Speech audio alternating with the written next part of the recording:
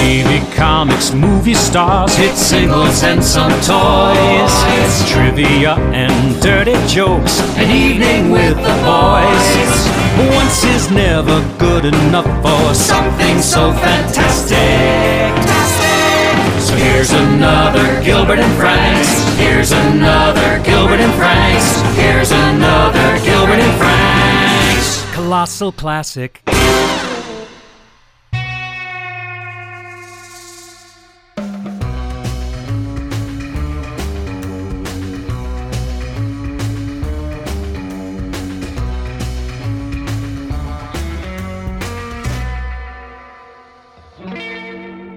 Hi, this is Gilbert Gottfried, and this is Gilbert Gottfried's Amazing Colossal Podcast with my co-host Frank Santopadre. Our guest this week is a singer, actor, record producer, and Grammy-winning recording artist who's recorded over 60 studio albums, played to sold-out venues all over the world, and has conquered all forms of popular music, including swing, big band, pop, jazz, and the Great American Songbook. He's recorded songs by the greatest composers and lyricists of all time, including Sammy Cahn, Cole Porter, the Gershwins, Michel Legrand, and Alan and Marilyn Bergman. He's earned 2 Grammys for Best Male Vocal Performance with the singles Lollipops and Roses and Bacharach and David's Wives and Lovers. In a career that started when he was still a teenager, he's gone on to accomplish just about everything an artist can do in show business, appearing in TV series and motion pictures, hosting his own internationally syndicated variety show, performing at Carnegie Hall, the Kennedy Center, and the White House, recording popular theme songs for film and television, including, of course, the theme to The Love Boat, and working alongside legends and icons like Dean Martin, Judy Garland, Sammy Davis Jr., Jack Benny, Bob Hope, Jackie Gleason, just to name a few. Frank Sinatra himself said, "Jack is one of the major singers of our time." Mel Torme called him the greatest pure singer in the world, and the New York Times called him arguably the most technically accomplished male pop singer. His newest album is Every Other Day I Have the Blues, co-produced by the legendary Tom Scott and featuring a 50-piece orchestra. Frank and I are pleased to welcome to the show a performer who'll celebrate his 65th year in show business next year, and a man who also does one of the best Tony Bennett impressions in the biz, as well as a Walter Brennan, apparently. The legendary Jack Jones. That's more than I ever wanted to know about myself. Hi, Jack. That's great. Thank you. Welcome. Thank you. By the way, the Walter Brennan comes from, I saw a clip of you. We were talking about doing deep research dives. I saw a clip of you on an old What's My Line from 1960, 67 or so. Yeah. You were the mystery guest, and you were faking out the panelists by doing a dead-on Walter Brennan impression. Do you have any memory of this? Yes, I do. And I have the clip at home. It's quite funny to see it. Yeah. It's a perfectly serviceable Walter Brennan. But I can't do the Walter Brennan impression because it's just off. It's a little off. Uh-huh. But we're not on national television. But No, this doesn't count. No, I mean, you can get off on get a little off on the show, but I don't know. I haven't seen it, so I better shut up. And now, one thing, jumping back and forth like we do on this show. Before Before our listeners come to the studio with burning torches and pitchforks, please mention your father and just some of what he's done. Well, he starred in the original Showboat in the movies. We'll go back to that now, and so go from there. And he did a lot of wonderful comedy movies. I can't name them all, but then the one that really made him famous was when MGM wanted to change it up a little bit after Jeanette MacDonald had done so many movies with Nelson Eddy. So my dad was under contract. They said, well, let's bring Jones in and do a movie with him. And it was called Firefly. And The Donkey Serenade was in that movie. And that really made him famous. And he recorded that the night that I was born. That's interesting, too. Wow. And this, of course, was the great Alan Jones. Right. Who worked with the Marx Brothers. And Abbott and Costello. Yes. Yeah. Yes. Well, Abbott and Costello, that's an interesting story. They were at Universal, and my dad had, it was his movie, and they called him. They said, we got a couple of comics we want to try out and give him a shot in the movie. And they wrote a couple of things, and they cut to him and to them in the movie. And if you buy the movie now, or when I went to buy the movie myself, they had top billing because they became such big stars. one night in the tropics. They just took that away from them, Now, but not on purpose. Did you ever meet Abbott and Costello or the Marx Brothers? I met Costello. I used to see him quite a bit at one time. But Bud Abbott I didn't meet, but they just were wonderful. And my dad did a whole guest shot on their show, and they had a network show, and I have that clip at home. I just about have every clip that ever was made now. I have a record of you being on. I was telling Gilbert, Jack, I have a record of you being on a Steve Allen show in the 50s, 58, which I think would have been the year before Lou passed, with Costello. Do I have that right? Yes, I think so. Yeah. How about that? And I went on that. I went on that show because I recorded a Steve Allen song. I was unknown totally, and he wrote a song, and he wanted somebody to hear it, and so he asked me to come and be on the show. The song, ironically, was called "What's the Use," but we did it, and I had a wonderful time with him. And we became friends after that. Mm-hmm. Talk a little bit too. You were telling me on the phone, Jack, and we'll go all over the place, but just to cover a little bit about your pop too. That and in those days, he made the two films for MGM, effectively replacing Zeppo in A Night at the Opera and A Day at the Races. And he's in what I was saying to Gilbert is arguably the most famous comedy scene in the history of cinema, which is the stateroom scene. Oh, yeah. In A Night at the Opera. But you told me he went on tour with him, too. Well, my father told me that they rehearsed all the movies on the road. And then, with exceptions, and then they came in and filmed it. And I don't think they had Margaret Dumont on the movie on the road, but probably not. But I loved or Sig Ruman. but I loved the line. I forgot the line that he said to her. Oh, here they got the check. And then he got the check. He was having dinner with Margaret Dumont. He said, he grabbed the check and he said, he looked at it. He said, "Well, if I were you, I wouldn't pay this." Yeah, that's it. Yeah. That's it. Did your dad ever regale you with stories about the boys? I know you later became friends with Bill Marx, who we had on this show, Harpo's son. Yeah, but he didn't tell me too many stories. No.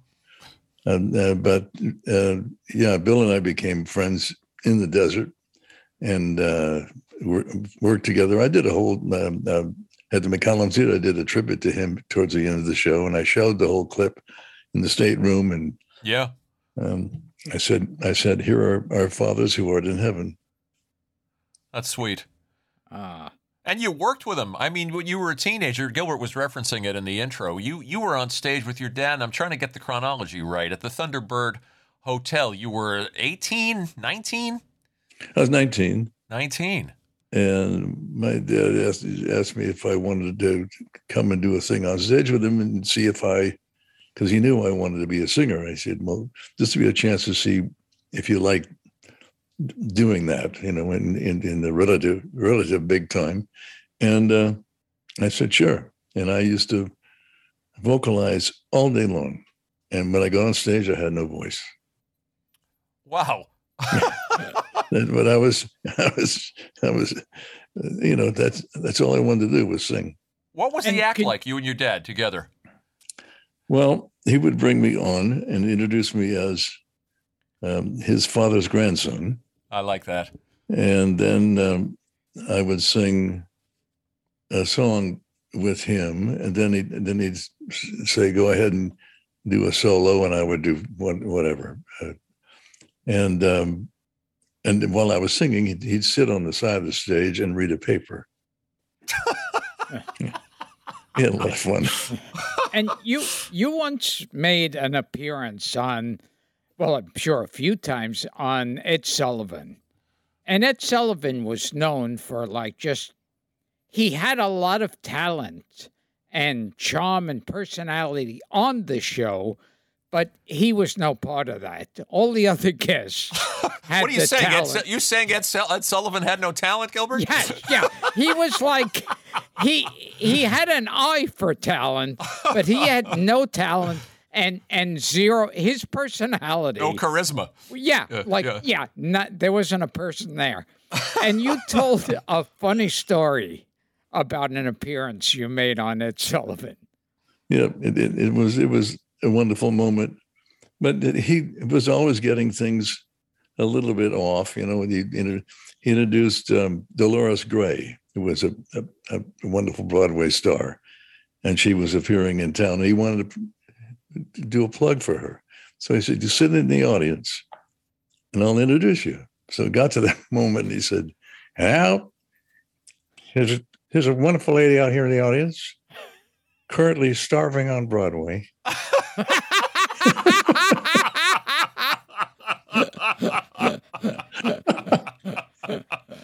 That's fantastic. And then he said something about your father. Yes, he did. Yeah. But during rehearsals, and we were on a break, and he was sitting there looking at his script, and I was coming by, and he says, "Now, Jocko." He called me that all the time. Jocko. "Now, Jocko." "Now, wasn't your father Welsh?"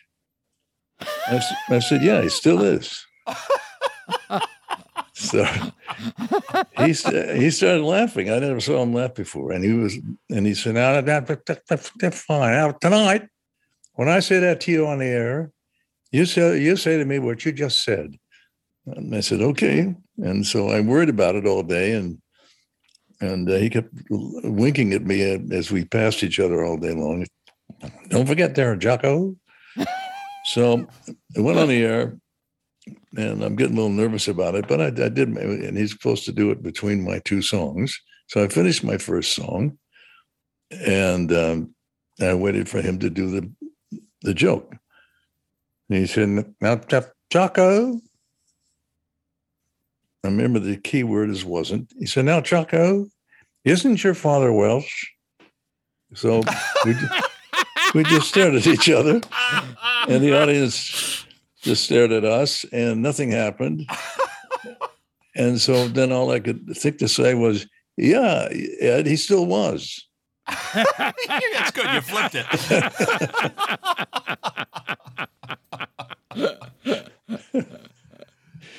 I'm interested in your childhood, Jack, too. I guess they would call you born in the trunk a little bit, being that you were a showbiz kid and your mom was the actress Irene Hervey. Gilbert was fascinated to know that she worked with Bela Lugosi and Lionel Atwill.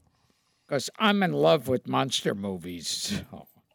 Oh, that's good. Yeah, they're fun. They're fun. But she had a significant career. I mean, she's in Destry Rides Again. She worked with with Lionel Barrymore, with Robert Donat, with Jimmy Stewart.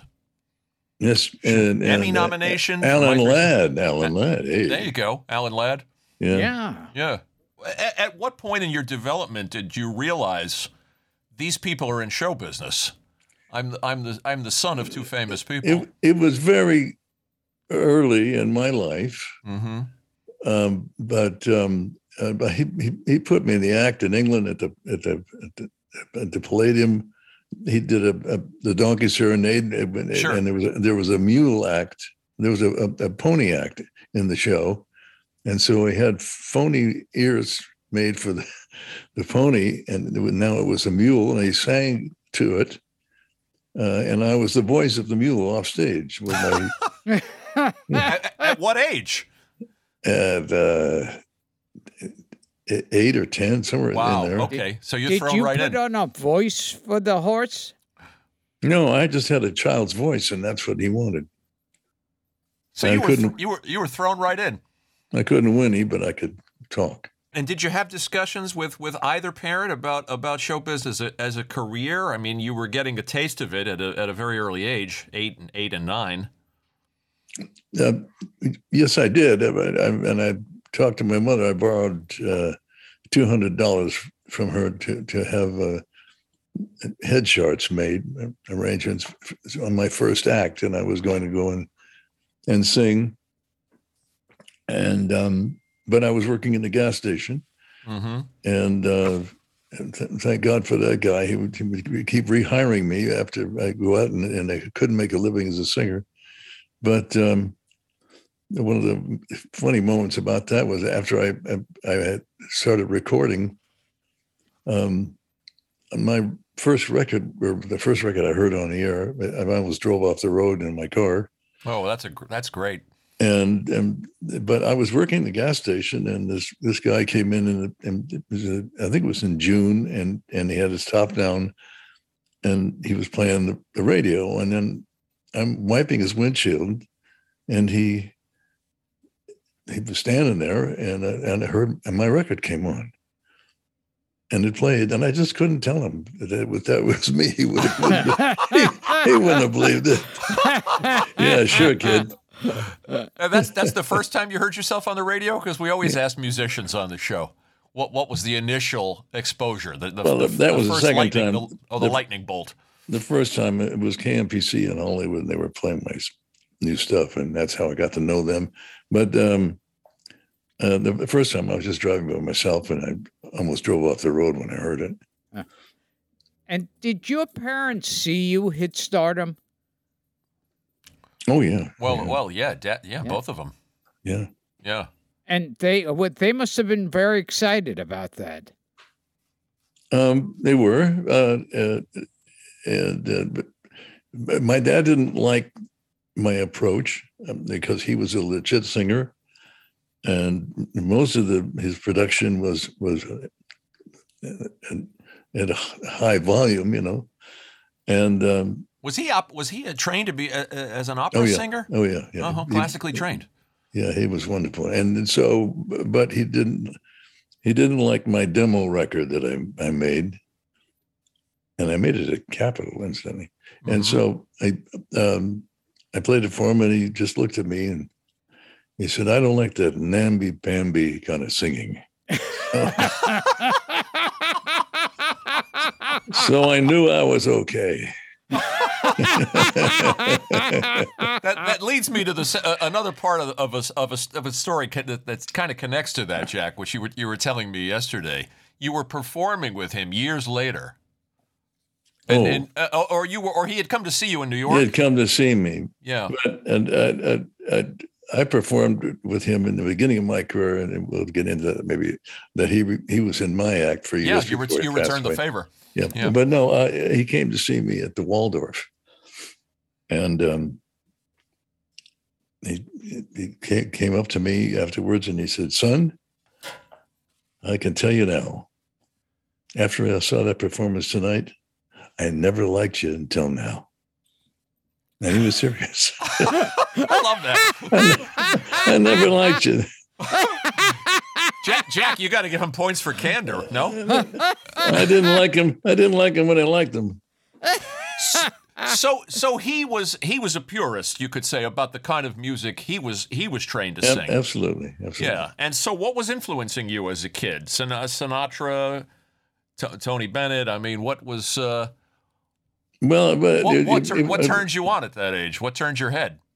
It can't say it turned me on, but I was, I was conscious of male singers. Mm-hmm. And because I wanted to be one, and I just had certain people I admired, and I would record with my friend Manuel Sanchez, who would bring his guitar, and we'd play and sing, and after school, and it was great, and make records on this reel-to-reel tape recorder, mm-hmm. and but I listened to.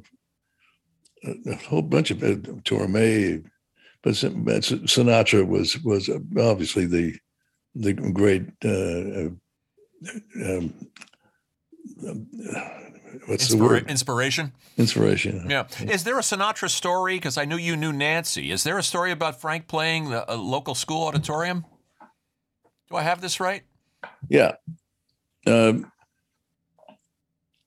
Nancy and I were chatting in the where we had lunch at school at Uni High, mm-hmm. and she said, "Hey Jonesy, why don't you come down to the auditorium and there's the assembly?" And I said, "Okay," and I went down there, and the curtain opened, and her dad came on and did a whole show for us, which I thought was wonderful of him. How about that? Yeah, really, really great. And so that was the moment that I had really decided I wanted to be a singer. And of course, we said in the intro about the incredible compliments that both Frank Sinatra and Mel Torme paid you. And what did that feel like? Because I can't imagine two more respected and admired men than that. Also, Gilbert's never received a compliment in show business. It's a bit of an alien concept to him, Jack.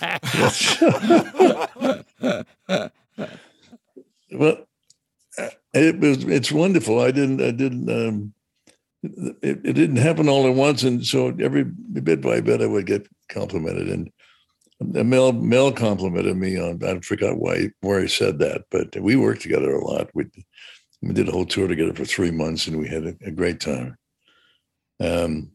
And I was a pallbearer, unfortunately, at his. But anyway. But when a singer gets a compliment like that from the greatest pop singer, arguably the greatest pop singer of all time. Well, or popular singer. Frank, I was very shy about Frank, and we went through a short time where we weren't really, we weren't hitting it off or anything, but it didn't matter. I stayed away. But then we became friends later on. But what he did that I didn't realize he was doing, when he tried to retire, they did ask him, and I have people that were witness to it. They said, "Well, who do you think is going to take your place someday?" And he said, "Well, if he picks the right material, I think Jack Jones could do it." That wow! Well, I didn't hear that till later. It's documented. That's a wow moment. It's documented. I wrote it down on my desk. And now you go ahead, Gil. Sorry. Oh no, Frank and I were talking today, and it was like we were trying to think of names of people you have not worked with. Yeah. Because it just seems like you have worked with everybody in show business. And throughout the show, I'd like to just spit names at you. And like, for instance, Jack Benny. What do you remember about him? Oh, for heaven's sake. We had a lot of fun, and we did the whole Expo '67 up in Canada, and so I opened for him, and we had a wonderful time. And there was a whole thing that was written for Dennis Day that they yes. pulled out of the trunk for me, and it was just funny working with him. And he would say, I'd say, Jack. He said, I said, hey Jack, can I give you a little criticism? And then he'd do this long take and silence and say, well, no one is too big in this business not to take criticism. And so, well, what is it? I said, that take you do, that long take, you look over here, and so I did it over to the right, and so what in his reaction to my doing his take was a take, and he did the take over the other side, and it was so funny. Did you find him to be a generous performer, Jack? He was known for being generous and selfless enough to let other people shine and get the laugh. Absolutely. And we did a sketch on his show that I play all the time for friends. They want to hear it or see it. And he was just and it must have originally been written for Dennis Day, because it was just a kind of a stupid guy, and I was a school teacher. He was the principal, and I was a school teacher who was moonlighting because he wasn't paying me enough. And so I had a job on a car wash, and then later on I delivered papers, and the two of us had a great time doing it. It's a very funny sketch. You never heard, we've done 400 of these shows, and we've talked to a lot of veteran performers, and we've never heard a negative word or a disparaging word about Jack Benny.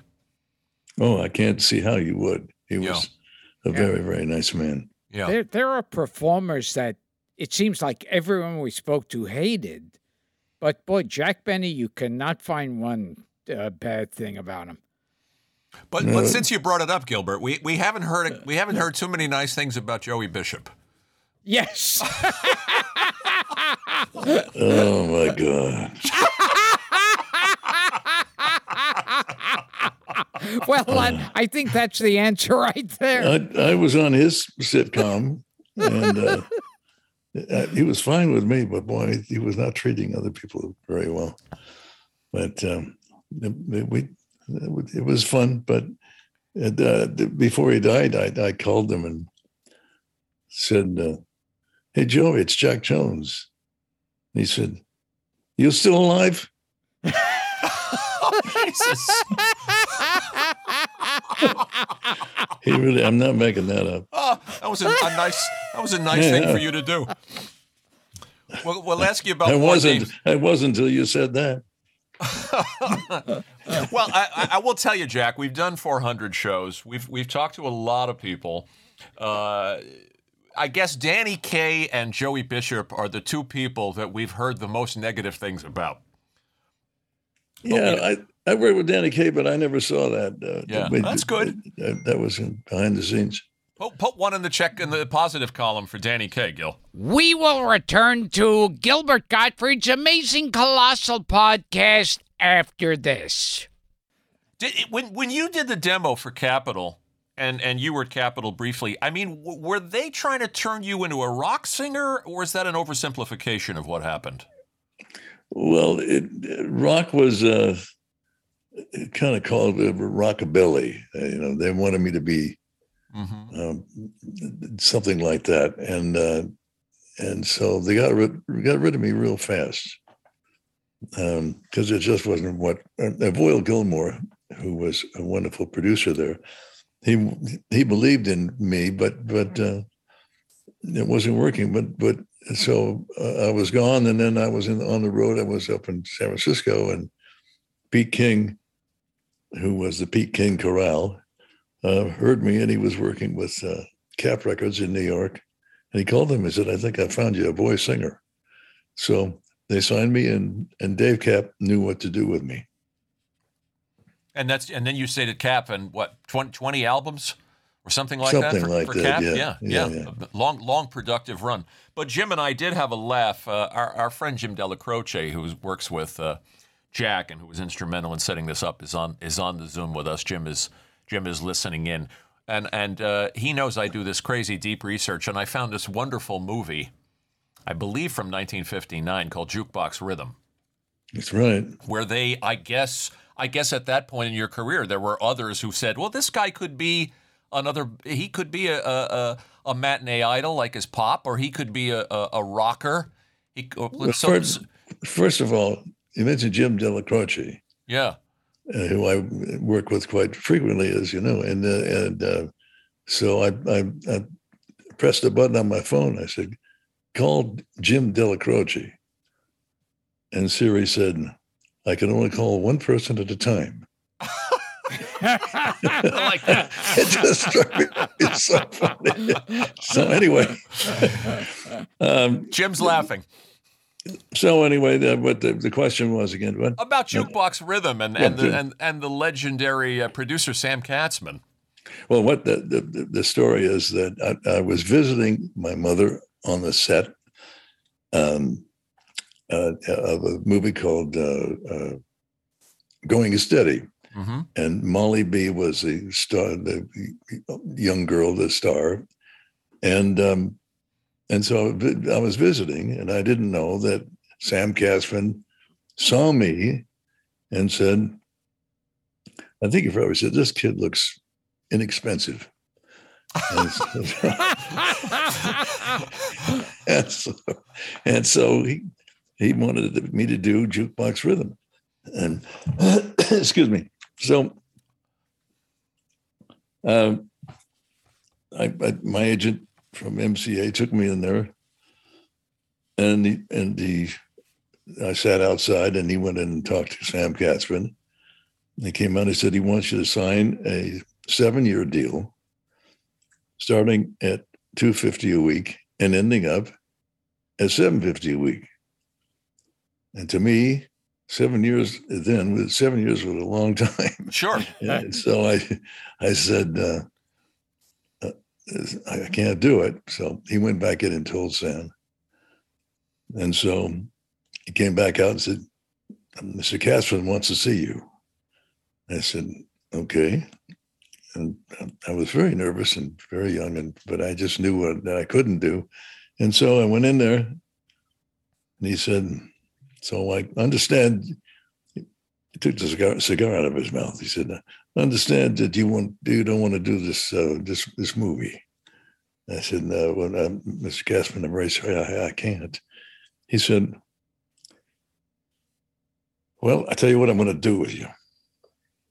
And by that time I was shaking a little bit in my boots. And I said, what's that? And he said, you do this movie for me, and then you never work for me again. And I said to myself, that's just what I want. And so I did the movie. Isn't that beautiful? It's so real. So Hollywood. Well, I have to say, you're 20 or 21 years old. I'm watching the movie. TCM, Turner Classic Movies, ran it not too long ago. And you're very smooth. You're very natural on camera for a kid who's not done anything like this before. Well, I went to the Russia. They told me, don't go to the Russias. You'll ruin your performance. No, I had to go to the Russias because I caught myself in the early scenes of every time I was talking to the girl, the love interest, I would look down, be shy and look down. It was awful. I saw that and I stopped doing it. So, there's stuff that I learned a lot on that movie. Now, folks, a special treat from one of your own members, a swell student, a grand guy, Riff Manton.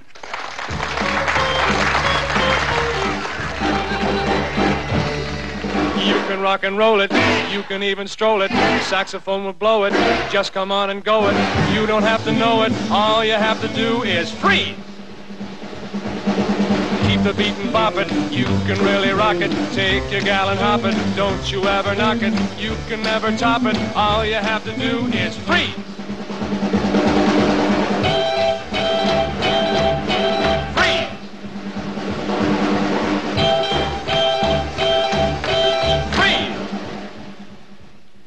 You can rock and roll it, you can even stroll it. The saxophone will blow it, just come on and go it. You don't have to know it, all you have to do is freeze. There's that great scene where you're all doing the dance craze, which is the freeze. Yeah. Which is a novelty song that you're singing. I recommend that our listeners find it. You can find it online. You're very natural and you're very charismatic, again, for a guy who's been put in this situation for the first time. But Gilbert co-stars in that film George Jessel, Hans Conried. Oh, man. Uncle Tannous. Yeah. And the legendary Fritz Feld. Oh, my God. That's right. Tell us about all. I could hear about those actors for an entire show. Well, first of all, Hans Conried enabled me to be better in that movie every time I was with him in a scene than any other time. I mean, he was such a wonderful actor. Everything became so real. And nobody was coaching me except the one time. I mean, I was at that time a student of the Actors Studio Hollywood version, which wasn't like the New York version. But, I learned about sense memory and motivation. And so I'm standing next to Brian Donlevy, who was from the old school. And that was the Del Sart method was, kind of making facial expressions, but it wasn't coming from the heart. He was a wonderful actor, though. He did a great job. I'm not putting him down. So anyway, I'm standing next to him, and the director says, okay, I want you to go walk over. And when he said that line, I want you to walk over and look out the window. So I said, okay. So then I turned to Brian Donlevy, and I said, what would be my motivation for going to the window? He said, don't give me that Actors Studio crap, kid. Just go to the window. You're free to use profanity on this show, Jack. Well, So Hans Conried was generous to you as an actor. That's nice to hear. You learned a lot about acting from Hans Conried. Well, I did, and he didn't have to tell me anything. He was just portraying this person. He was playing a guy who was a dress designer, and he was just doing such a great job. And he just made me better in the scenes I did with him. And of course, Fritz Feld, we love here. Tell us about Fritz. He had the one shtick, which was the mouth pop. Remember the mouth thing and the clicking of the heels. And the clicking of the heels. There, he's always always played a maitre d'. Maitre d' or the head of the hotel. That's right. Right away, sir, and then he'd pop his mouth. They made a documentary about Gilbert's life a few years ago, Jack, and I bring it up because it ends with Gilbert waxing poetic for about 5 minutes about Fritz Feld. Yes. Wow. That's great. No, he found that one piece of shtick, and it always worked. He wrote it for 70 years. Yeah, he did.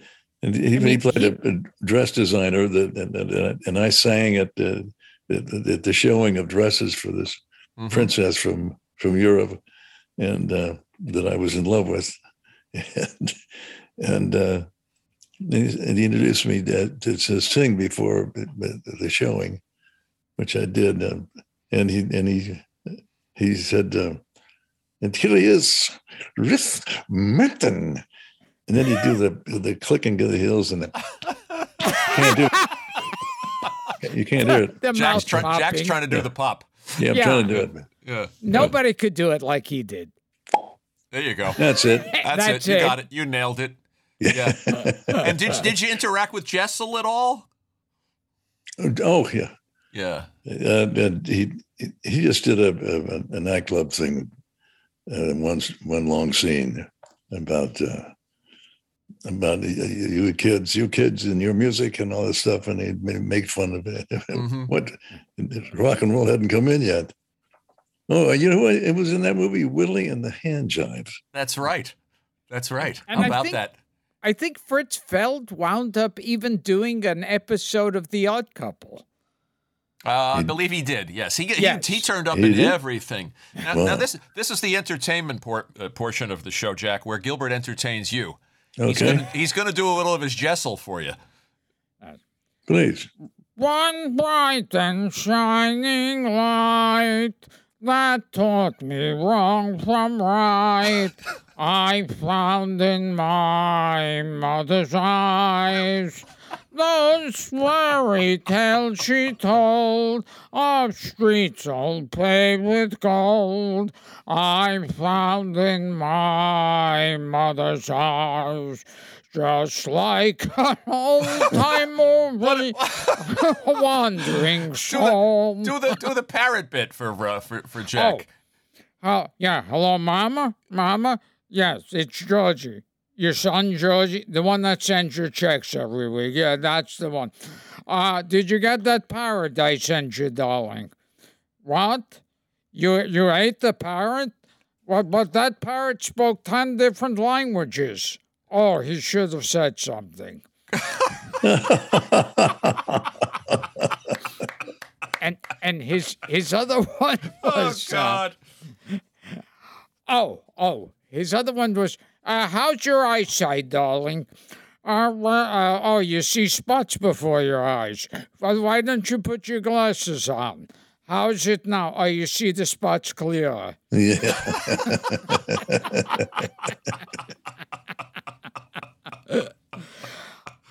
And Frank and I were talking. You were on the road with Bob Hope to entertain the troops. Yeah, he was. He was in Vietnam. Yes, that was that changed my life. I was, I wasn't paying any attention, I went over there and experienced the whole thing just for 2 weeks. But it just, I came home with a whole different attitude about life and about caring about people. Actually, what I did was I had a lot of time between, we'd fly, we'd get in a Sikorsky helicopter and we'd fly to the next place, and there'd be things going off around us, flak, and it wasn't Roberta. And flak, and it wasn't Roberta. Very good. Yeah, thank you. Love it. That's the worst joke I ever made. Anyway. You're on the right show. Yeah. So anyway, it was, I had a lot of time before the show, and there'd be a fence separating us from the guys that were going to see the show. And so I got I had this tape recorder. So I went up to each guy and I said, listen, you want to have anything to say to your loved ones at home? Just talk into this and put the address, and when I get home, I'll send it out. And they closed their eyes and they were in another world for a couple of minutes. And I did that, and I got home and did, and it was that wasn't the kind of person I was before I got there. Wow. And it helped me a lot. I know you're well aware of the clips online. There's that great clip of you singing, changing the lyrics to Wives and Lovers, because you were singing to a servicewoman. Yes, I was. You brought on stage. It's a lovely little moment. Which accentuated my stupidity, because I didn't know that I called her.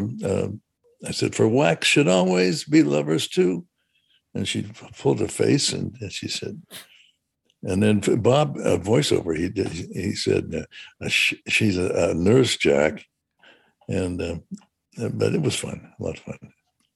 How did you find Hope? And you worked with him a couple of times. You went to Vietnam, but you're also on a handful of Hope specials. Yeah, he was a delightful man. He was just a lot of fun to be with. Everything was humor was his life, and I remember that I said to him on the plane coming back, and we were sitting up, and everybody else was asleep, and a big C-141, and I said to him, I said, I bet you'd be happy to get home and have New Year's with Dolores and the family. And he said, yeah. But Jack, I get home and I sit down and I go, where did everybody go? And he was just addicted to giving that form of love to everybody. Oh, that's fascinating. Yeah. So when he got home, it was the absence of the audience and that feeling was. Well, that's what he was telling me about. I mean, he was exaggerating a bit. I'm sure he didn't come home and say to Dolores, gee, I wish I was with the. Maybe he did. Yeah, maybe he did. I doubt it. Yeah. And another great comedian you worked with, Phil Silvers. Oh yeah, I don't have any stories about him. I don't know why. Oh yeah, there's. I think it's Hollywood Palace. He's hosting and he's making fun of your hair. He's doing self-deprecating jokes about the fact that he's short and bald, and you're a young handsome buck with this wonderful head of hair. And he says, "Do me a favor, just don't sing." Oh, that's right. No, I didn't remember that. That's yeah. Yeah. He says, isn't it enough what you look like? You have to sing too? It's not fair to the rest of us. Oh, God. And another comedian, Myron Cohen. Yeah, Myron opened for Jack in Vegas. Yes, he did. My first headlining job in Vegas, and he was so wonderful. But he always used to squint and say, kid, don't sit in your wardrobe. That's the biggest advice I ever given. Don't sit in your wardrobe. I love it. We touched upon this when we were talking last night, Jack. But tell us something about Vegas in those days. I mean, you played the Sands. You said Jack and Trotter was one of your early champions and mentors. You played the Flamingo. I mean, we had Tony Sandler here. We were talking about Vegas in its heyday under mob rule. That's right. Well, I mean, it was you were there in the golden age, and you were part of it. I was, and I played the Flamingo for quite some time, and I had a great time doing. We used to do a whole month of 2 shows a night without a night off.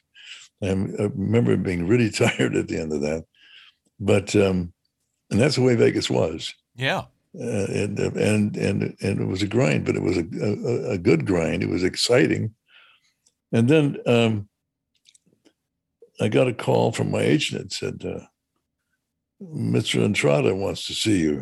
He said that he has. It was right after Frank drove the golf cart through the window and left.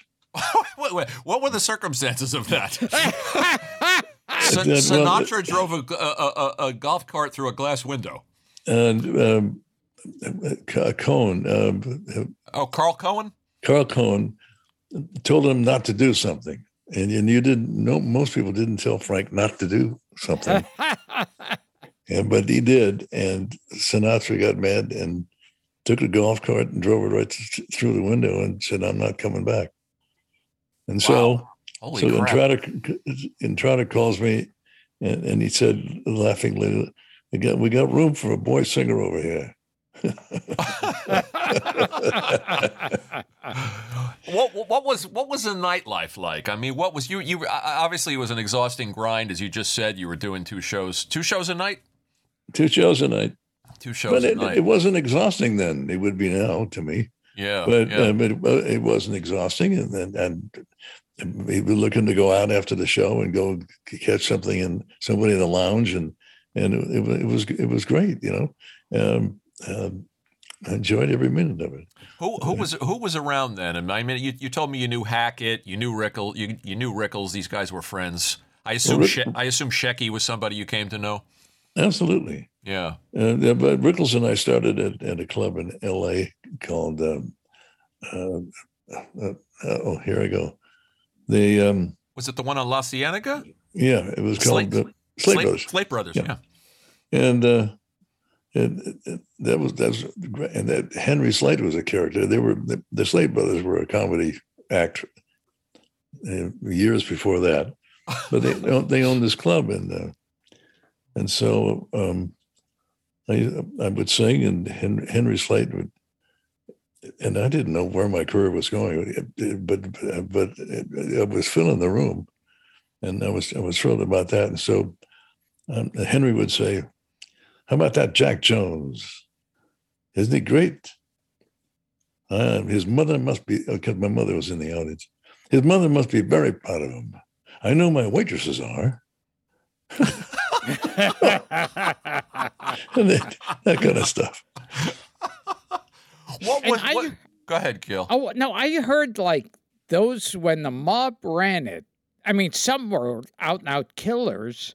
Sure. Yet there was no one nicer to performers than these mobsters. Especially if you didn't work blue.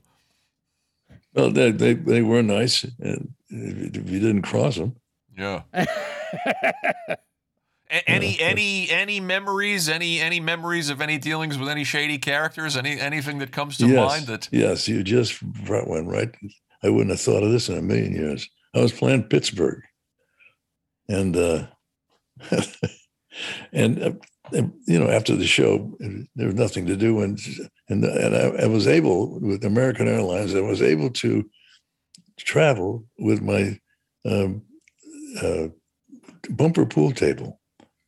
And you could fold it up and put it on the plane, and I would put it in the hotel room, and my musicians and I would play bumper pool, and so a woman came wandering up the stairs, and they was standing there, and so we just kept playing, and her boyfriend, her husband, came up and got very angry, and he was obviously, he had a black overcoat on and his hands in his pockets. So he said that he was angry with her, and he took her out and around the corner in the hallway and put her up against the wall and smacked her. Well, the hero Jack Jones goes out and to tell him that you shouldn't do that. And he said, "What?" I said, "You shouldn't do that." He said, "Do you know? Are you sure you want to talk to me like that?" And so my drummer or somebody said, "Yeah, are you sure you want to talk to him like that?" And I said, "What do you mean?" And they pointed to his hand in his pocket, and there was a gun in there. It aimed at me. Holy shit! Yeah, but that went on a lot of stuff. Just keep your mouth shut and sing. Shut up and sing, kid. Shut up and sing. But that was it. But you had to go to Pittsburgh to run in with a gunsel, with a tough guy. Cladwright Radio. I am curious to know if Mr. Jones still performs Wives and Lovers live, and if he does he still catch grief in this day and age for the old lyrics? Now you adapted over the years once that song.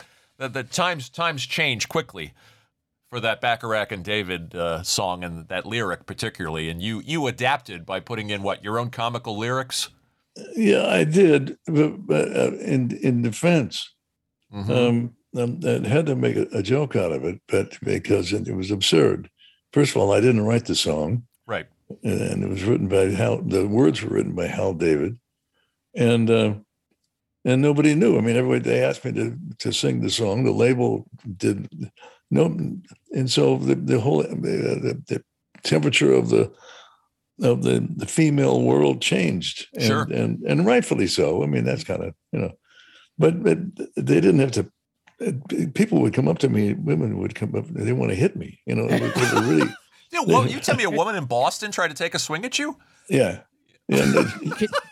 But I was driving in my car. I was about to drive, and she came up to my window, and I thought, It was the first time I ever was scared and rolled my window up so she wouldn't hurt me. You know, Can what a you wuss.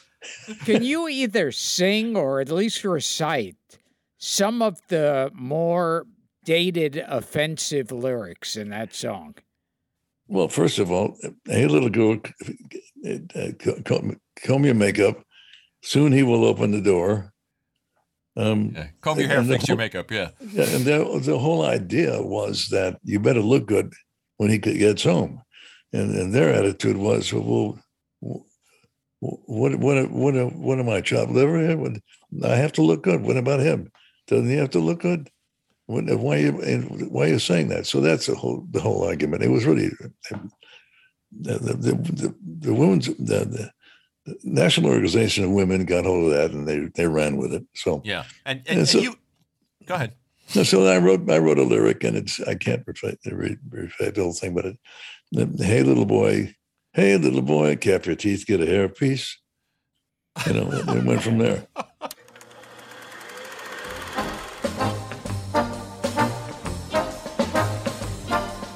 Hey, little girl, comb your hair, fix your makeup.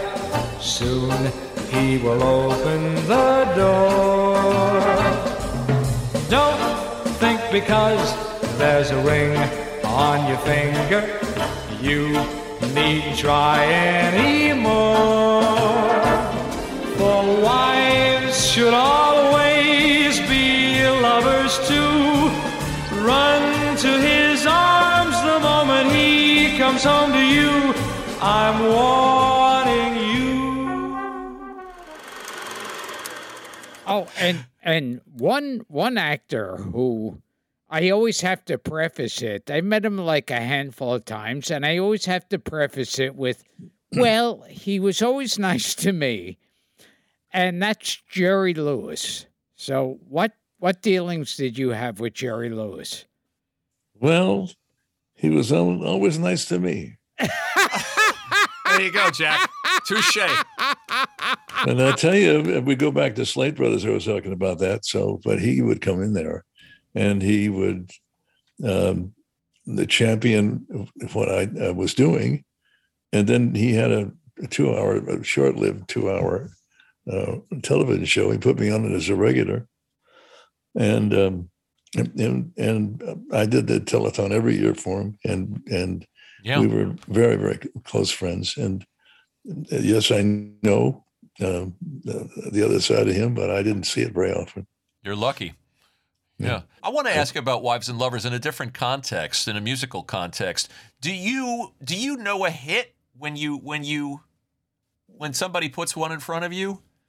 Jack, I mean, what's been your track record over the years? So you told me the story about After the Lovin', the Engelbert song. Oh, yeah. Yeah, that's one that got away. Well, I would. A lot of songs that were hits, but the public didn't agree with me. But I still say they were hits, but we didn't expose them properly or didn't get enough play or whatever. But yeah, I was given this song by a friend of mine in the publishing business, and I said, I know that's a hit. And I called the record label in New York. I was with, well, it doesn't matter who I was with, but I called them. I said, this is a hit. I was producing the album. I opened the album with it and reprised it at the end. And they refused to release it as a single. I said, you got to do that. It's a hit. No, it isn't. So they didn't. And so then a year later, my friend called me and said, look, it's been a year. I'm going to record this with another singer. And he did. And the song went like this. So I sing you to sleep after the lovin', right? That's it. And it was a monster hit. Yeah, and it was for Humperdinck. Yeah, for Humperdinck. And I was talking to Frank earlier, and I'm supposed to ask you about the day you were conceived or how you were conceived. Well, that can mean anything. They wanted a girl.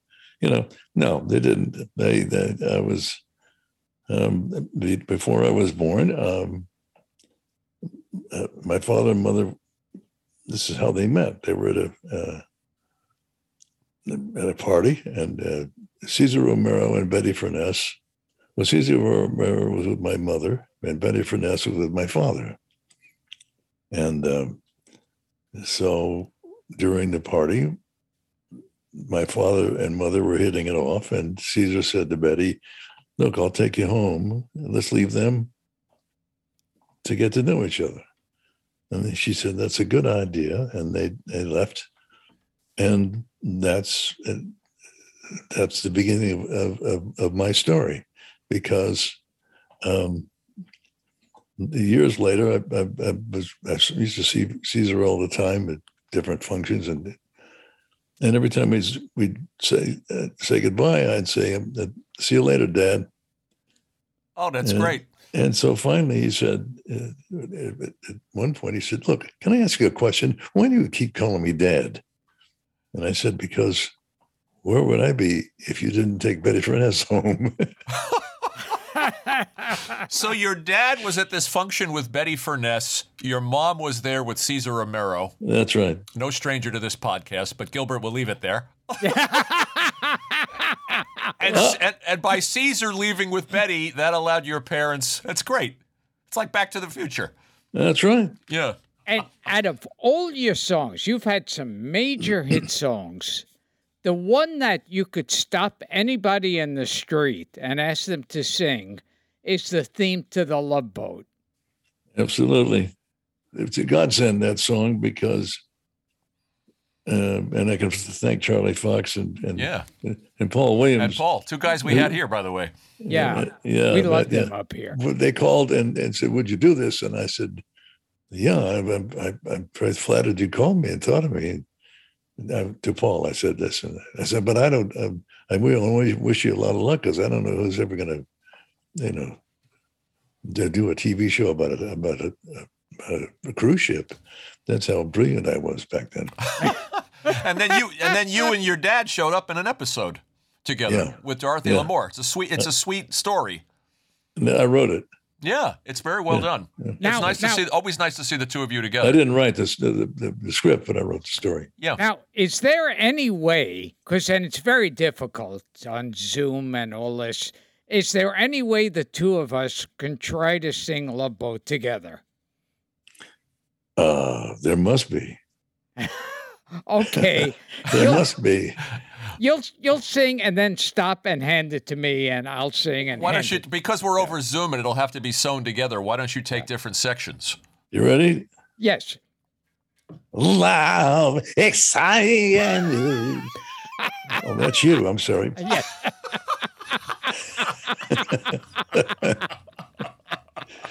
Here it is. Love, exciting and new. Come aboard. We're expecting you. Oh, you want it? Love, life's sweetest reward. Let it flow. It floats back to you. The Love Boat soon will be making another run. You just changed Jack, keys. now you. You just changed keys. I like it better. The Love Boat. He changed keys. Promises, he doesn't have a key. Promises something for everyone. Promises something for everyone. Set a course for adventure, your mind on a new romance. Love won't hurt anymore. Wait. You missed it. New romance and love won't hurt anymore. He does the foghorn. It's an open smile on a friendly shore. I can't go up this high. It's love. Welcome aboard. It's love. And you go, of. The Love Boat promises something for everyone. Set a course for adventure. Gilbert, it's over. It's over, Gil. Not for me, it's not. Charlie and Paul will be getting an email late tonight. Yes. You'll get a bill. You'll get a bill. Here's one, Jack, for you. This is a story about somebody who worked with you. Dan Fisher. Jack and I worked on the movie American Hustle.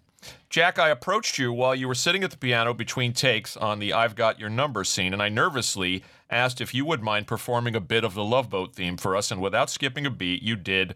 I joined in, and so did the crew. It was a wonderful experience. Scratch off a bucket list moment in my life. Wow. So there you go. You just proved Gilbert's point. A total stranger walks up to you and asks you to sing the Love Boat, you do it. I don't remember that. Was I drinking? and I want to thank you for singing the Love Boat with me. My pleasure. We will return to Gilbert Gottfried's amazing colossal podcast, but first, a word from our sponsor. Here's another one, Jack. Kurt Nielsen says, my uncle Graham Kingsbury did the publicity for Cal Neva when it was Cal Neva, excuse me. When it was rechristened by, I should know that, when it was rechristened by the Rat Pack, my uncle and my aunt were very impressed by you, but they especially fell in love with your mom. The Cal Neva? Yeah. Does this guy have this story right, or is this? Well, no, I don't remember much about. I just remember that I opened for Joey Lewis. Wow, Joey Lewis. Oh. Yeah, and there's a name. He was something, and opened for him, and then Sinatra was there, and all that was going on. The whole thing with the story was going on, and I didn't know. I just wanted to get the show over with. I was very nervous, and Sinatra came in to hear me for the first time, and I was just a kid, but it was great. It was fun. Tell us about, too, some of these legendary musicians, arrangers, conductors that you worked with. I was going to tell you about Joey Lewis. Oh, sorry. I thought you didn't know. My father took me to see him when my dad and I were working in Vegas together, and he was playing at the El Rancho Vegas. And he said, son, you got to, I want you to see this performer. And so I did, and I said, Dad, I didn't. Before I saw him, I said, Dad, I met him. I said, Dad, he's drunk. How's he going? He can't possibly do this.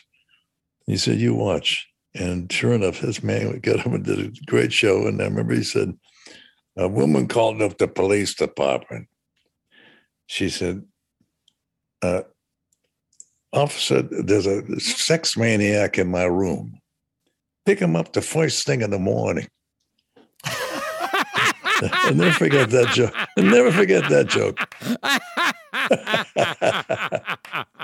Tell Gilbert the one you told me last night, Jack, because it's so good. The one with the brothel. And tell me what the old guy goes to the brothel. Oh yeah, that's a great old joke. The guy goes to the house of a repute. I used to do this in my act way back when I was a very, very young man. And so the guy goes down, and he says, "Madam, I want a girl." And she said, "But Papa, how old are you?" "I'm 80 years old today." She said, "Pop, you had it." He said, "I have. How much do I owe you?" So, and ironically, love it.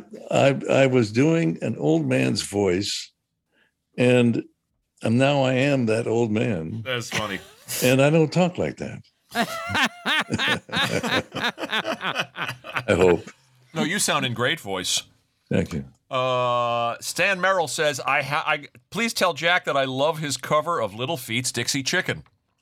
Oh my God. Yeah, that's a fun one. That was a fun one, and nobody believed that I would do that, and I did it. I don't know why, but yeah. Charles Santino, did Jack get any feedback from the great Randy Newman about his covers and interpretations of Randy Newman's songs? Your version, by the way, I have to say, of I Think It's Gonna Rain Today is quite lovely. Thank you. I never ever heard anything about it. Randy and I have never met. Oh, really? Yeah, I just did that because actually Peggy Lee and I were friends, and she pointed that out to me, and so I did the two songs. Patrick Williams arrangement. Yeah, Late great Patrick Williams. And we'll have to get Randy on this show. We'll get Randy. We'll not only get Randy on, we'll introduce him to Jack. It's high time they had a powwow. But I'm going to tell you a story on him, and I hope he doesn't mind. He was having a meeting with the producers of Alice B. Toklas, Mm-hmm. and it was a very a drug-oriented kind of farce, and so he wanted to do the score, and so he came in, and so the producer, who apparently was smoking a little weed, was sitting there and said, "Go ahead. What have you written?" And he went through his stuff, and they said, "That's very good. Do you have anything else?" And it was said that Randy came up with one more title and sang. The producer was a very, very big, heavy, overweight person. Mm-hmm. And so Randy said, "Well, I have this one. Davy, the fat boy, isn't he round? Isn't he round?" So that was on the spot. He didn't get the job because he was sick. Oh, and another show you did that was a weird show of its that could only be of that time period, and that was Playboy After Dark. Well, yeah, Jack's got the great version of God Bless the Child that you did on Playboy After Dark. Isn't it interesting? Nobody would have seen that if it weren't for YouTube. You know, well, it's the interesting thing about the internet. Yeah, all this stuff is brought back.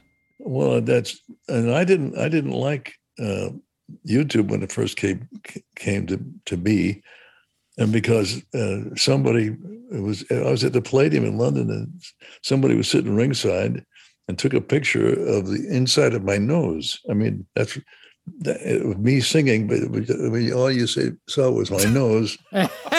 And so I said, I don't know about this thing, having the rights to just do that.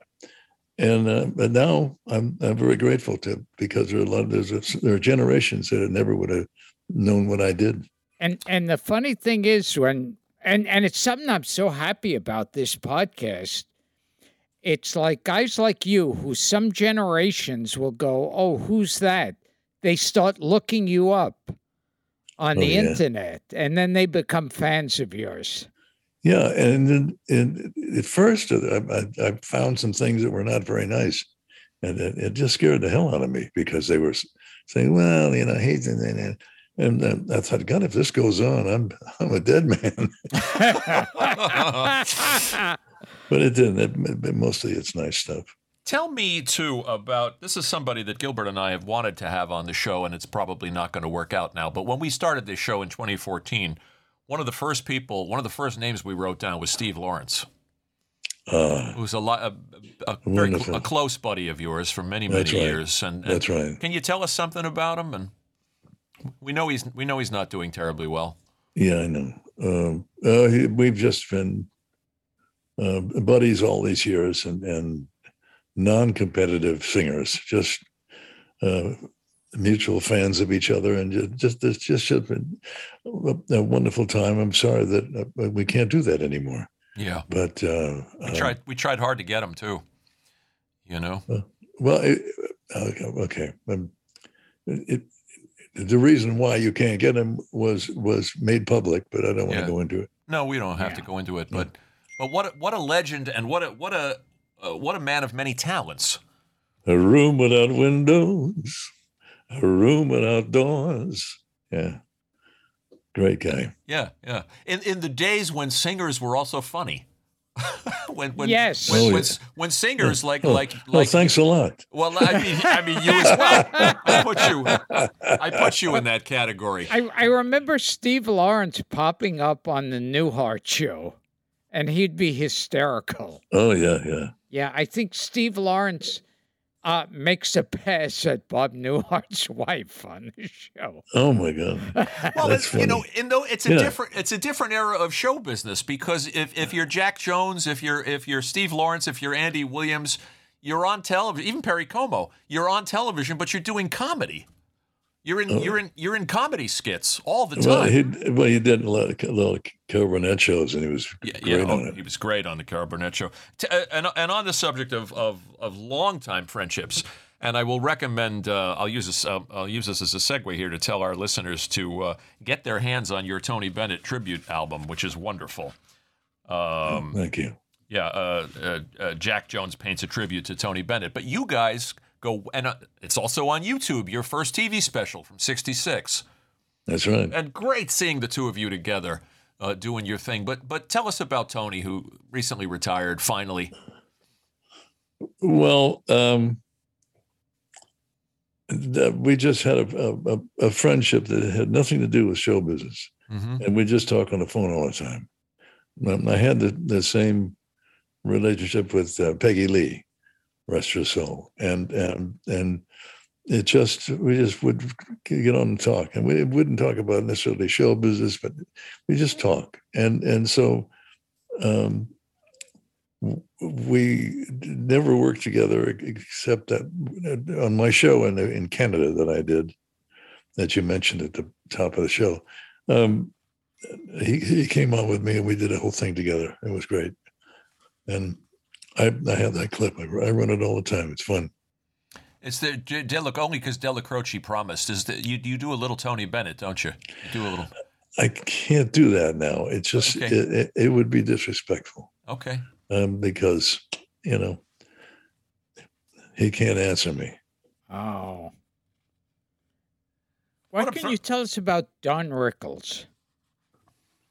Oh, another great guy. Rickles was a wonderful man. Oh. They don't make him like him. There's Jack. He was pointing in the audience. There's Jack Jones. I saw him today on the street. He was, his father was following him, pulling a mule, saying, "Wait up, Jack." Did you make Red Fox's acquaintance at any point in Vegas? Just briefly. Briefly. Yeah. I mean, it's a great list of names, and I go online and I look at these pictures of you, these old Vegas marquees with you performing at various casinos, and it's fun to see Myron Cohen on the bill with you and Joanne Worley on the bill with you at the Charlie Sands. Callis. Did you work with Charlie Callis? Yes. Oh yeah. Yeah. We just took a lucky guess. You must have had every comic from the '60s at some point open for you.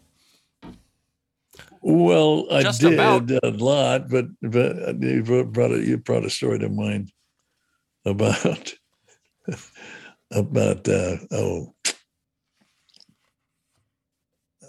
who opened for Frank a lot. Oh, Pat Henry? Pat Henry. Oh, yeah. Yeah, sure. Okay, so there's a wonderful story about him. They were playing charades, and Frank got mad and picked up a little clock from the coffee table and threw it against the wall.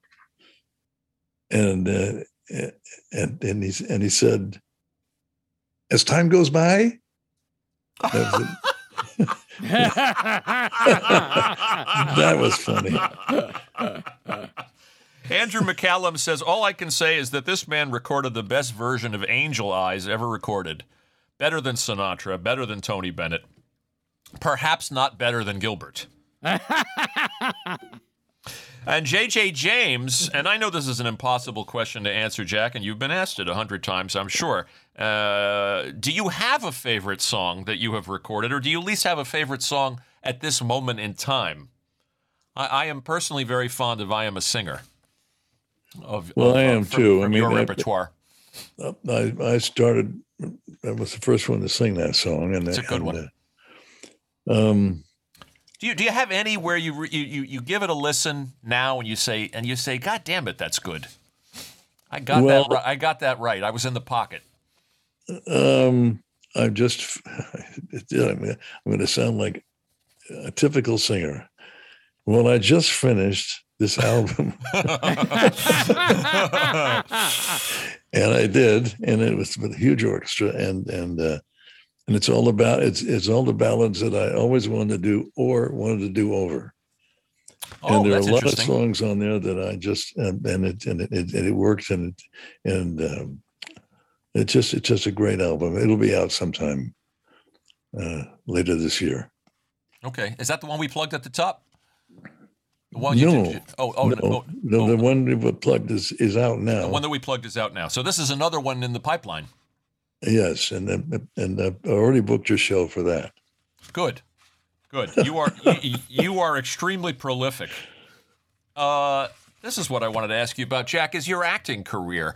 You're in the Rat Patrol. Gilbert and I were having a laugh at some of these great things that you did in the 60s and 70s. You turn up on a Macmillan and Wife and Policewoman, and later in your career you went on the road. You did a lot of theater. Yeah. Is acting a chore for a guy who's really a singer, or do you find some satisfaction and pleasure in it? Well, I was back in the day when I was doing the Katzman movie. Yeah. I mean, I was studying acting, and I really wanted to be an actor and a singer, and whichever came first, I would have been happy to have. Oh, I didn't know that. Yeah, and so I kept at it, and I was very, very happy if somebody offered me a role I could do, and I improved, I think, and so that it's a great love of mine, actually. And I went on the road with Man of La Mancha, and that was really an experience for me. I'll bet. And you got to sing your big number. Did that, but I worked with some actors who had done the show a lot, and I learned from them. Mm-hmm. Mm-hmm. So you found pleasure in it. It wasn't because you set out to. Oh no, it's very go down either road. It's not easy. Yeah, I can imagine. And in Man of La Mancha, you're only off the stage for 10 minutes, and you're feeding everybody else their cues. So you have to really know that you can't not remember your line, but get it because somebody said the setup to it. Mm-hmm. You're setting everybody else up. It's really something. I'll just throw this out because Jim got a huge kick out of this. You're in a movie called The Comeback. And your co-star in that movie, Pamela Stevenson, later in life became my psychotherapist. And that's yours? True. Yeah, that's true. No kidding. Yeah. She's married to the comedian Billy Connolly. No, I know that. I know that. And did she lose her job? Nope. Pamela Connolly. She changed her name. Well, at least she saw patients under the name Pamela Connolly. She was my therapist in Beverly Hills for a time. She was in Beverly Hills? Yeah, in the 90s. Oh my God. In the 90s. She doesn't brag about it. It's not on her resume. No. But it was so funny because here's this gorgeous woman, and I was doing the Palladium at night, and I was worn out, and I knew my resistance was low, and we started the movie, and she had a cold, and I refused to do the kissing scene. We moved it till later because I wouldn't kiss her because I didn't want to get a cold. Very smart. It's very beautiful. Smart. Yeah. To our listeners, they would know Pamela Stevenson from Mel Brooks' History of the World and many other roles. I want to throw in this bit of trivia too, Gilbert. Jack's movie that we were talking about before, Jukebox Rhythm, was on a double bill with The Tingler. Wow. Vincent Price horror movie, which our fans would get a kick out of. It's a little fun history. Scream for your lives. Scream. The Tingler loose in the theater. Oh, God. That's his Vincent Price, Jack. Oh, I knew him too. He was. You knew Vincent Price? Oh, tell us about Vincent Price. Well, I just know I would see him at parties, and he was a very nice man, and it didn't scare me a bit. You got around, my friend. Wow. Yeah, I've been around. You got around. These wonderful, I was starting to say before, these wonderful arrangers and composers and lyricists, and we just lost recently your friend Marilyn Bergman. Our condolences, by the way. Oh, yeah. And Leslie Brickus. we just lost another giant. I know Gilbert's a fan. I told you last night. Gilbert's a fan of Neil Hefti. Yeah. I mean, you are doing the Lord's work. I've been doing one of his songs. Yeah. And Girl Talk, but I wrote a special lyric to it, and they like to do it. They call it Botox.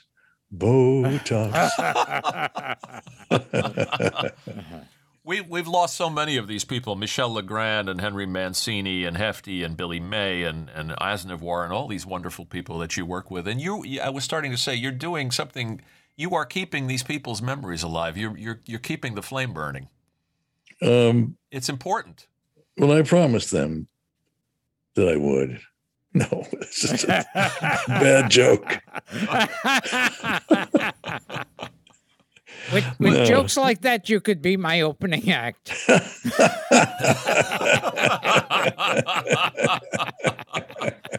But my point is, it's nice. Topped again. I was topped again. You were topped.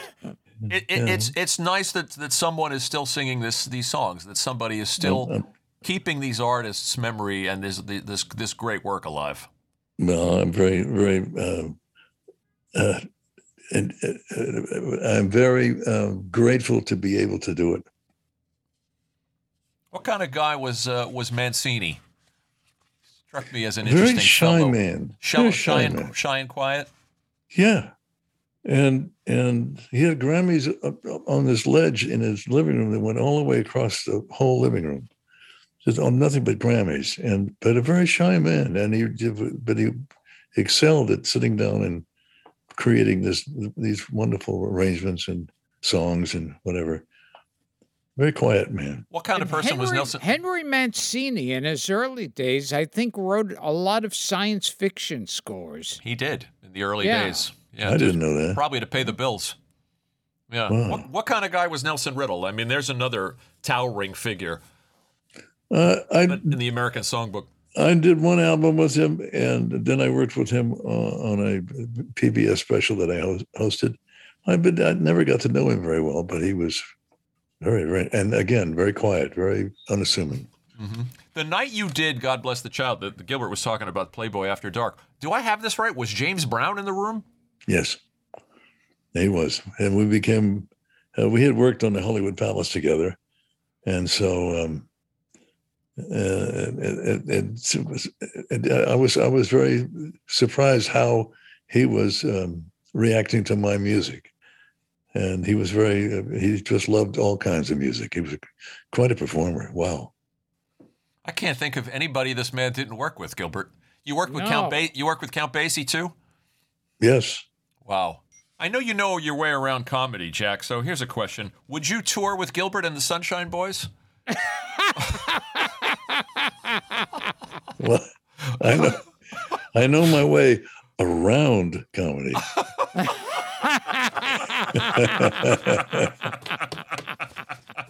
What about Gleason? Before we let you out of here, we're just going to throw some names in your lap and almost like word association. If you could give us like one thought. Gleason? Yeah. Generous and big. That's it. How about Red Skelton? Oh, shy and naughty. Shy and naughty. Yeah. I've heard that. We heard that about him. Yeah, well, he loved to do the dirty hour before we went on. We did a dress rehearsal, and it was disgusting. We were all. That's what we heard. I heard a lot of times on Red Skelton when the actors who are on it would start laughing, they were remembering the original version that he told in the dress rehearsal, where it was really filthy. Yeah, but then I guess so. We just loved to break up on the real show. It was fun when we lost it. It was great. Because that was the way Carol Burnett was, and when they would lose it, when Harvey Korman and Conway, yeah. Here's another name I'm going to ask you about because it's her centennial year, her 100th year. Judy Garland, somebody you work with as a young singer. Wonderful, wonderful woman. She, to me, she was so.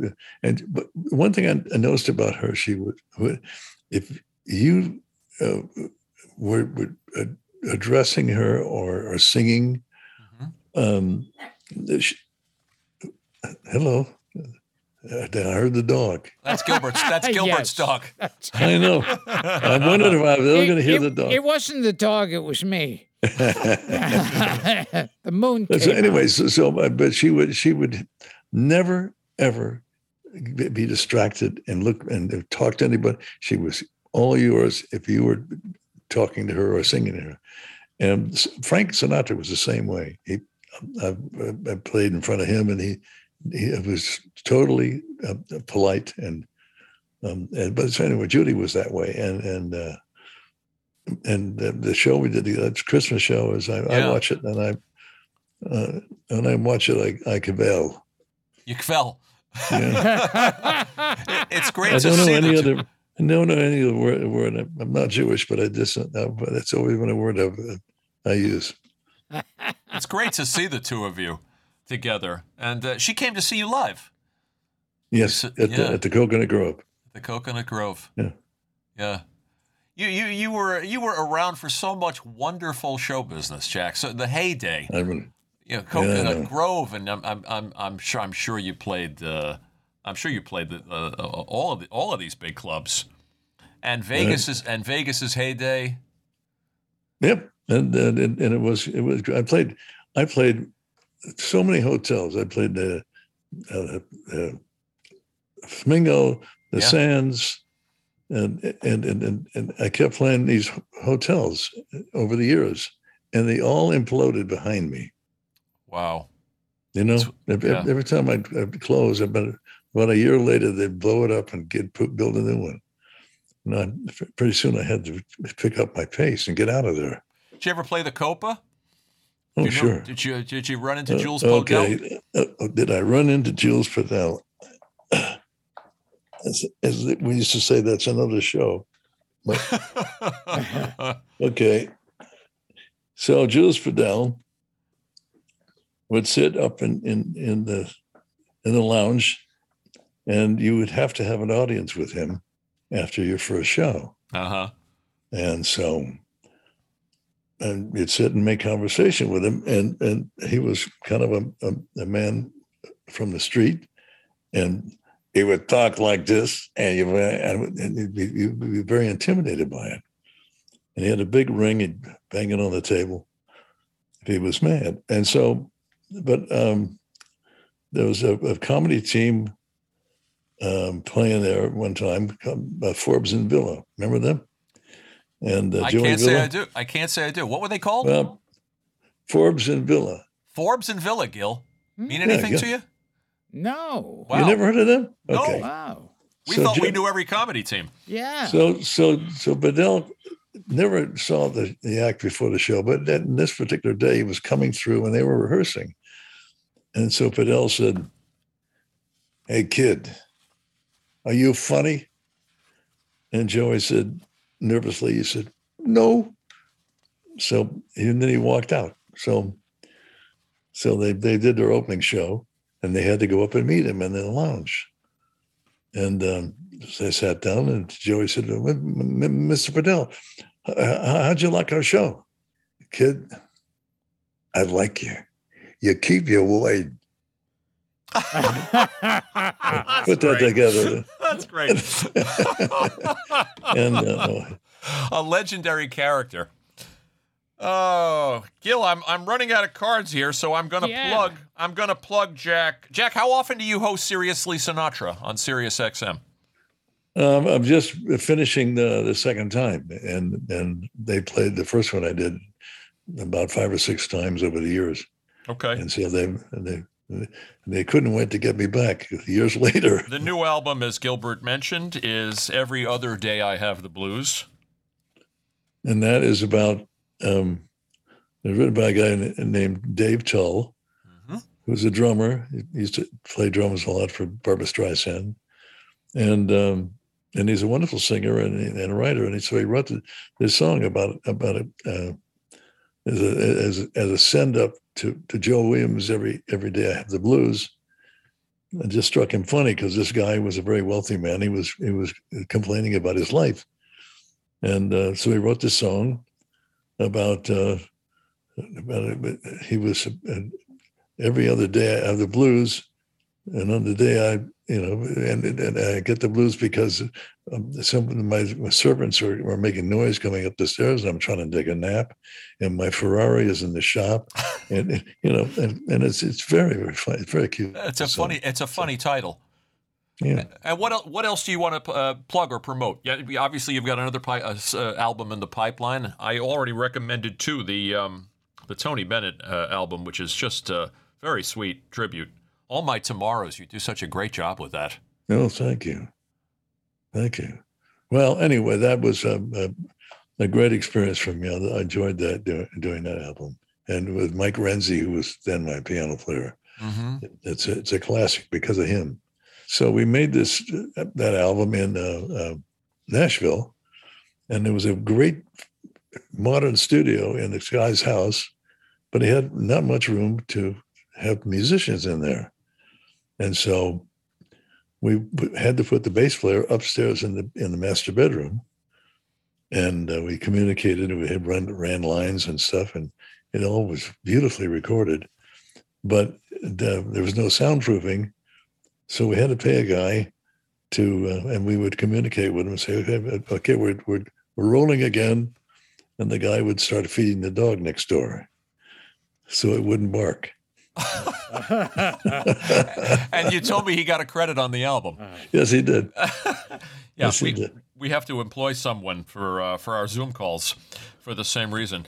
Jack, keep on keeping on. Keep going strong. Hey, thank you very much. If I did the math right, your first year in show business, 58, give or take. I don't know. I haven't looked at it. Well, it said on your website that 2008 was your 50th year in show business, so I did a little math. So very clever. That's very clever. I'm quick. They don't give this job to just monkeys, Jack. So so by that arithmetic, in 2023, next year will be your 65th year in show business. I think I'll make something out of it. I think you should. Yeah, thanks you. I think you and Gilbert should do something together. Absolutely.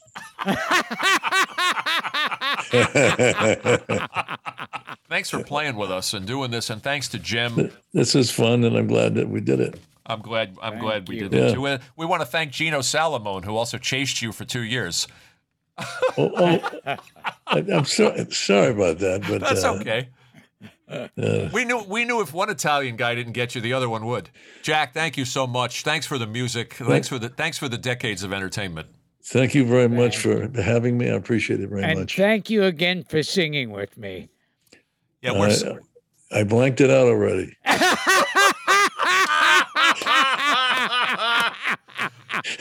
Jack gets the last zinger. Yeah. So this has been Gilbert Gottfried's Amazing Colossal Podcast with my co-host Frank Santopadre, and we've been talking to the great Jack Jones.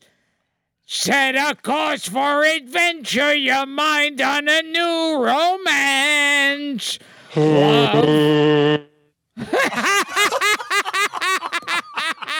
Jack is throwing in the ship noises. Yep. Thank you, Gino. Thank you, Jim De La Croce. See you later, guys. Thank you, Jack. I really appreciate it. Thank you. Oh, Thank you. You're the best. You're a trooper. Okay. I am a singer. I work at night. I stand in front of you and hold my notes up to the light. I tune up all my secrets and hang them on my voice. I have no other talent. I have no other choice. I am a singer.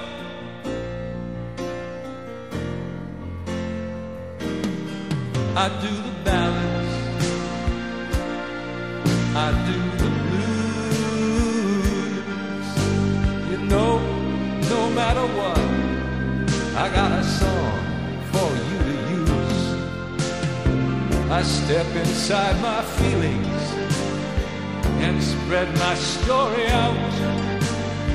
And when the chorus calls me, it proves without a doubt I am a singer.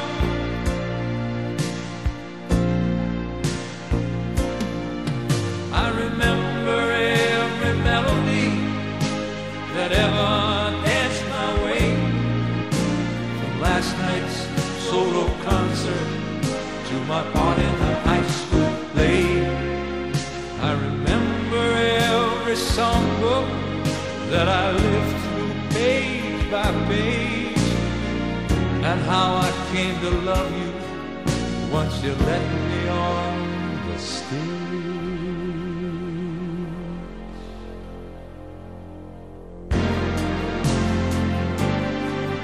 I'm a singer, I sing your songs, I bring the words to life and keep the beat where it belongs. I work for your attention and wait for your applause. You have